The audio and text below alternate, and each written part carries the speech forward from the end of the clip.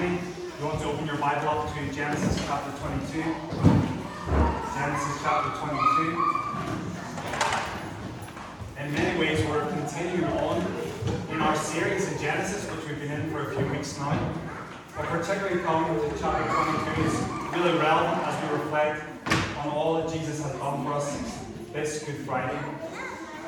So as you turn to Genesis chapter 2 in either your own Bible or the church Black Bibles, let me ask you this question. How far is your faith willing to go? How far is your faith willing to go? God's promises, as we've seen in Genesis, call for great faith. Faith that is willing to go far. Faith that is willing to radically and sacrificially obey.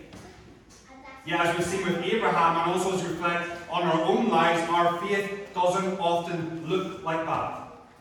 Our faith is more often marked by fear or doubt. Or instead, our faith is more marked by seeking the fleeting pleasures of this world or desiring other things above the Lord. That's what Abraham's faith sometimes looked like. We've seen great faith with Abraham. We've also seen really big failures.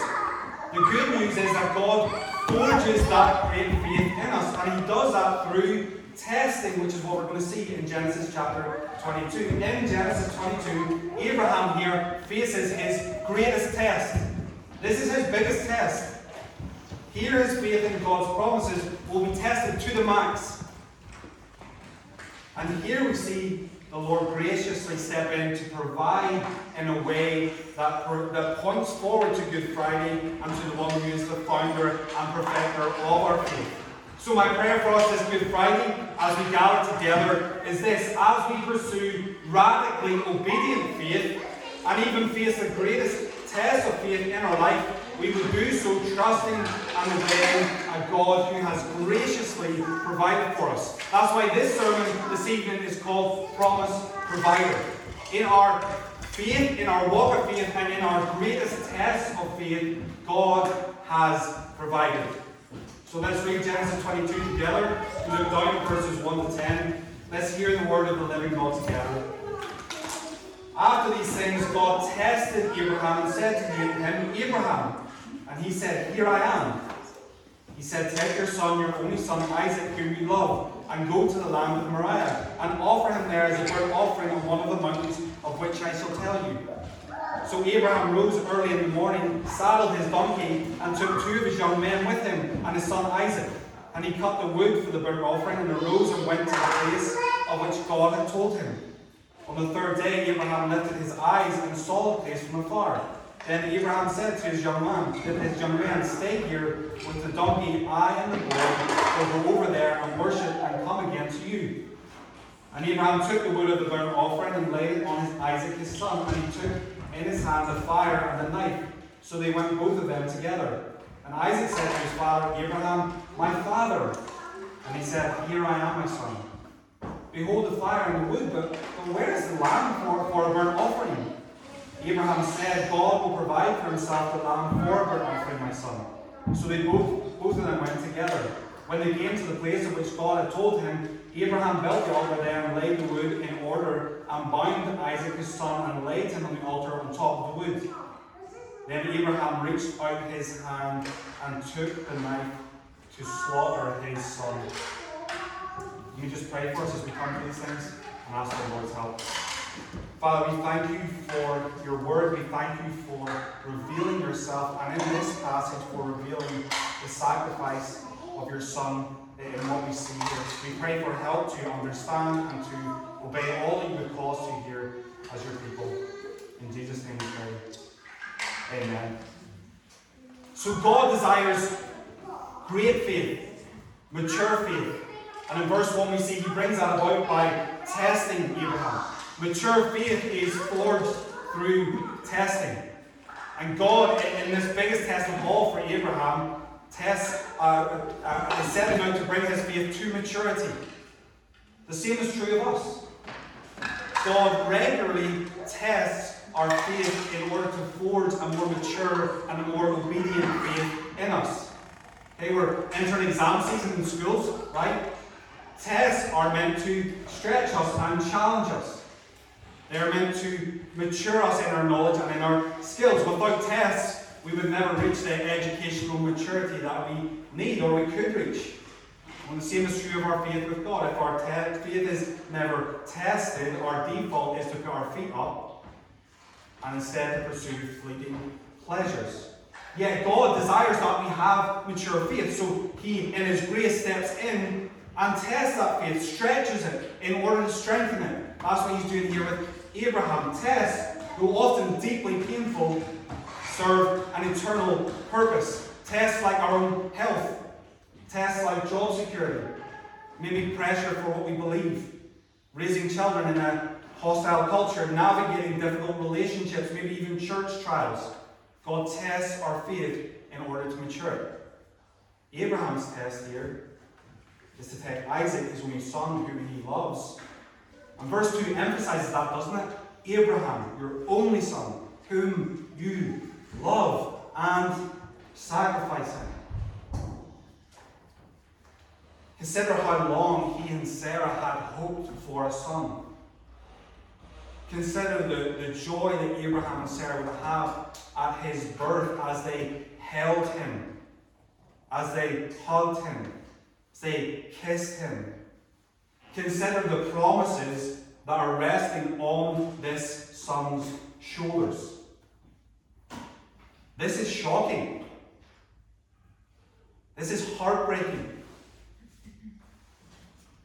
And all of this is meant to communicate to you and me that mature faith must be willing to radically trust and obey God. Radically, sacrificially obey Him. Not just at our comfort, not just at our leisure, not just when it suits us. Is God asking us to do something similar? Okay, you may be thinking, goodness me, what's going on here? Okay, first thing to say is this. God does forbid killing in Genesis 9. We saw that last year. Has God here kind of changed His character? Has God here changed His mind in asking Abraham to do what He's asking him to do? How can He ask Abraham to kill his son? God does not change. God is just. We saw that a few weeks ago. Shall not the judge of all the earth do what is just? Second thing we need to know here is that God knows the outcome of what's going to happen. And He, from the beginning, has set out to preserve Isaac. Another thing we need to know is that this is a one-off, never to be repeated, unique test of faith in God's Word. That serves to exemplify the kind of radical obedience that we are called to. Okay, so God is not asking us to do what He's asking Abraham to do here. We are not Abraham. Okay? Importantly, this also serves to point to a greater act of faith, a greater act of obedience, a greater act of sacrifice, and that's what we remember in this Good Friday. So all that said, see Abraham's radical obedience here. Verse 1, here I am. God calls him, here I am, God. Then at the beginning of verse 3, in response to this test, Abraham gets up early, sets out, he obeys. He goes. Mature faith here is expressed, as verse 12 tells us, in a life that doesn't withhold anything from the Lord. Mature faith doesn't withhold anything from the Lord. Everything's on the table. And then verses 9 to 10, he puts Isaac on the altar and draws his knife. Look how far his faith is willing to go. Look how radical his obedience is. As Christians, make no mistake, we are saved by faith alone in Christ. But mature faith, saving faith, is always expressed in radical, sacrificial obedience. It's always expressed in radical, sacrificial obedience. James chapter 2, verses 21 to 23 speak to this. Was not Abraham our father justified by works when he offered up his son Isaac on the altar? You see that faith was active along with his works, and faith was completed by his works. And the scripture was fulfilled that says, Abraham believed God, and it was counted to him as righteousness, and he was called a friend of God. Friends of God, friends of Jesus, obey Jesus' commands. We call ourselves friends of Jesus. We are obedient friends. So for Christians here this morning, Genesis 22 tells us our obedience matters. They are the natural and necessary outworking of our faith. Therefore, we must strive by faith to obey in the strength of the Spirit. Mature faith is willing to obey in a way that doesn't withhold anything. Doesn't withhold anything. It's a faith that approaches obedience, not with the attitude of what's the least I can get away with here, but how can I love God and others to the max, to the limit, in a sacrificial way. It's an obedience that, like Abraham says, "Here I am." It rises up, it saddles up, and it goes. Even when what's lying ahead seems so difficult and so costly, so deeply costly. That kind of obedience can only be fueled by radical faith. So we've seen his radical obedience, see his radical faith. Verse 5, God calls him to do this, and then look down at verse 5, see his faith. "Stay here with the donkey, I and the boy will go over there and worship, and we'll come back again." Abraham believes that both him and Isaac will come back. How is that going to happen? He doesn't yet know. That's what faith is. Verse 8, Abraham assures Isaac when Isaac goes, completely understandably, "Dad, where's the lamb? We're going to make a sacrifice. Where's the lamb?" Abraham in faith says, "God will provide one for us." That's the kind of faith that enables him to carry through with what he's about to do. His radical obedience is fueled by radical faith. Though he doesn't know all the details, though he doesn't know how God's going to work it out, though he can't see what's in front of him, he lives by faith and not by sight. He doesn't live by what's in front of him, he lives by faith in the promises of God. He knows God will provide. He says to himself, "God, if you brought me this far, if you've done all that you said you would do, if you've given us this son, you've done the impossible already, then I know you're going to do it again. I know you'll do it again. I know you'll provide. I know you'll make a way." Abraham's radical faith and obedience is rooted in God's provision and his promises. Hebrews 11, which we've been in a lot in this series, says this: "By faith Abraham, when he was tested, offered up Isaac, and he who had received the promises was in the act of offering up his only son, of whom it was said, through Isaac shall your offspring be named. He considered," okay, listen to this, "he considered that God was able even to raise him, that is Isaac, from the dead, from which, figuratively speaking, he did receive him back." You ever noticed that before? Abraham's faith is no ordinary faith anymore. He's come a long way from the faltering, fear-based faith that we've seen. He's now expressing radical resurrection-type faith. Faith that believes God can do the impossible. That's what leads him, that's what can lead us to obey God's commands in a radical way. God made the greatest demand of Abraham. There is no greater demand he can make of someone than that.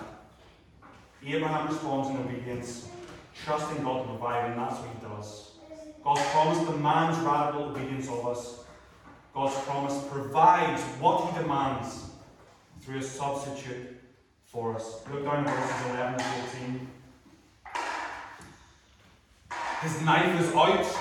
It's hanging above Isaac. Verse 11. But, how many times have we seen that in Genesis? But the angel of the Lord called to him from heaven and said, "Abraham, Abraham." And he said, "Here I am." "Do not lay your hand on the boy or do anything to him, for now I know that you fear God, seeing you have not withheld your son, your only son, from me." And Abraham lifted up his eyes and looked, and behold, behind him was a ram, caught in the thicket by his horns. And Abraham went and took the ram and offered it up as a burnt offering instead of his son. So Abraham called the name of that place, "The Lord will provide," as it is to this day. On the mount of the Lord it shall be provided. So in the end, God doesn't require Abraham to sacrifice Isaac. Abraham himself believed that death wouldn't be the end for Isaac. God was always going to step in and provide. And in this case, he does it by providing a substitutionary sacrifice in the form of a ram. A ram, not a lamb. The lamb is still to come. Genesis 22 begins a pattern that points forward to Good Friday.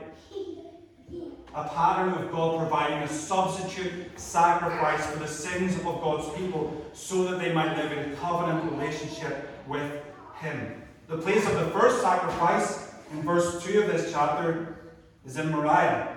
2 Chronicles 3 verse 1 tells us that Solomon built his temple on Mount Moriah.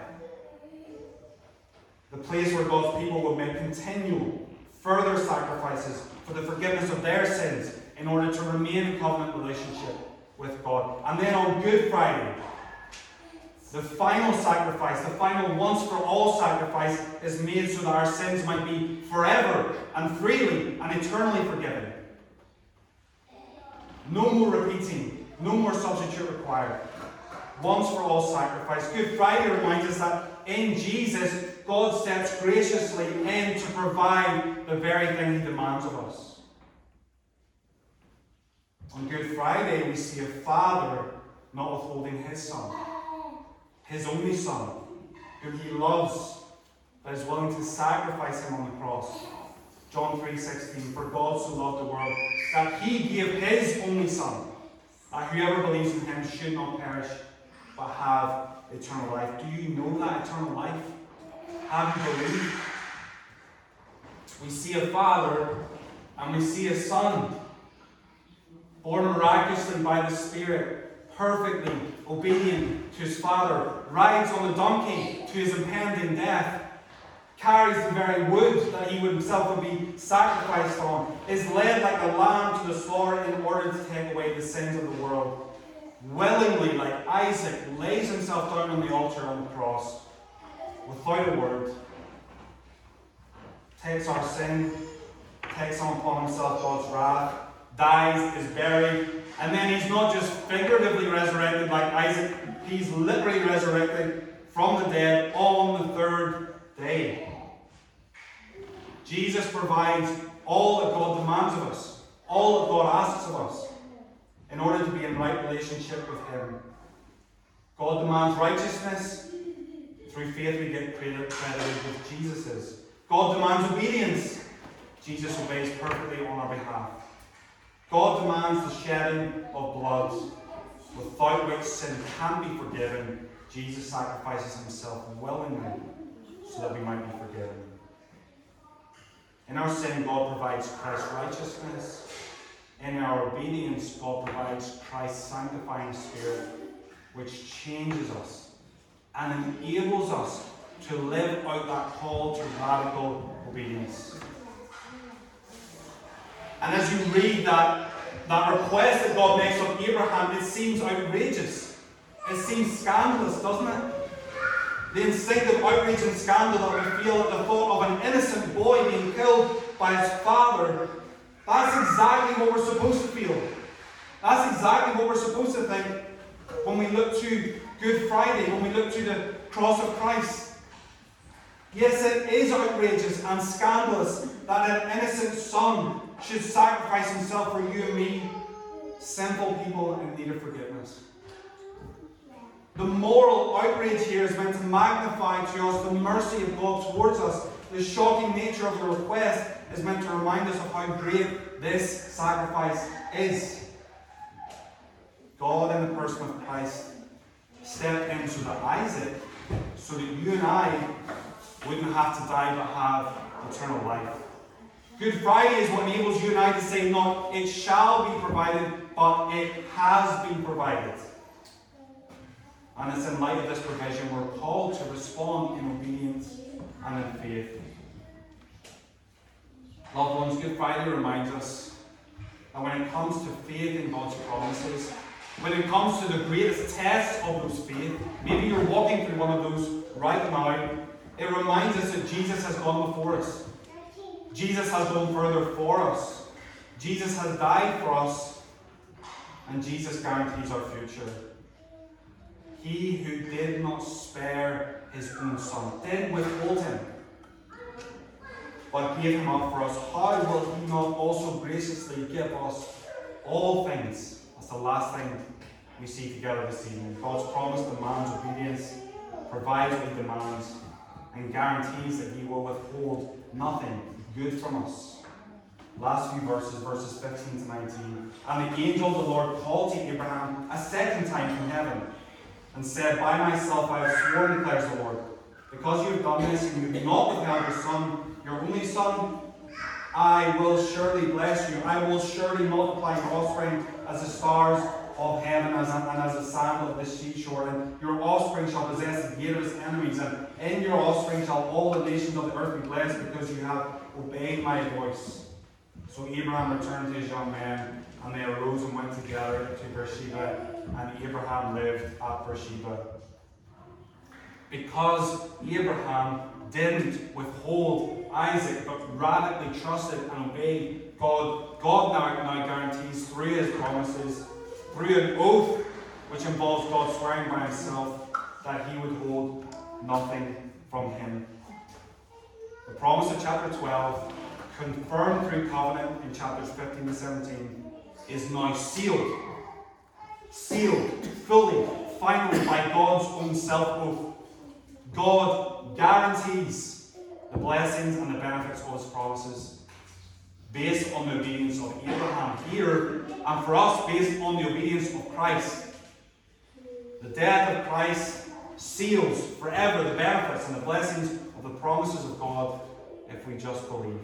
What does he guarantee? You saw it there. Blessing, multiplication, the building of the church, the ingathering of all the nations, victory over enemies, which for them was going into the land and conquering. For us, it's the conquering of sin and of death and of Satan and of hell through Christ, and then being a blessing to the nations as Christ's global church gathered and going forward with the gospel and one day glorified.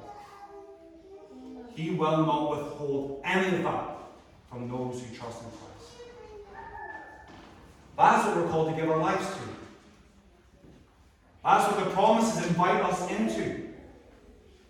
Why would we want to withhold anything from him when this is what we get to give our lives to and enjoy eternally? And this is why our costly obedience, the radical obedience that God calls us to, is worth it. Loved ones, it's worth it. No matter how hard the test is, no matter how hard the obedience he calls us to is, it is eternally worth it. So let's rejoice. Let's take heart. And let's hold fast.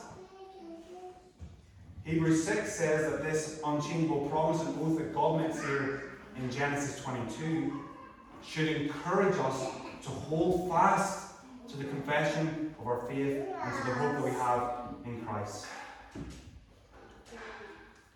This guarantee means that Good Friday, Good Friday itself means that even in the greatest of tests of faith, we have hope and we have a reason to hold fast. So let's trust and obey him, even when tested, because of his provision in Jesus. And it's that provision which we're going to be reminded of as we gather around the Lord's table together now. As we gather, we're reminded that the supper of the Lord Jesus was instituted by him the same night he was betrayed. It's to be observed in his churches to the end of the age as a continual reminder and display of his sacrificial death. It's here to confirm our faith and remind us of all of those benefits that are now ours in Christ. It's there to nourish and grow us and to help us in our obedience. It's a bond and pledge of our communion with Christ and also with one another as we seek to hold fast in our hope together.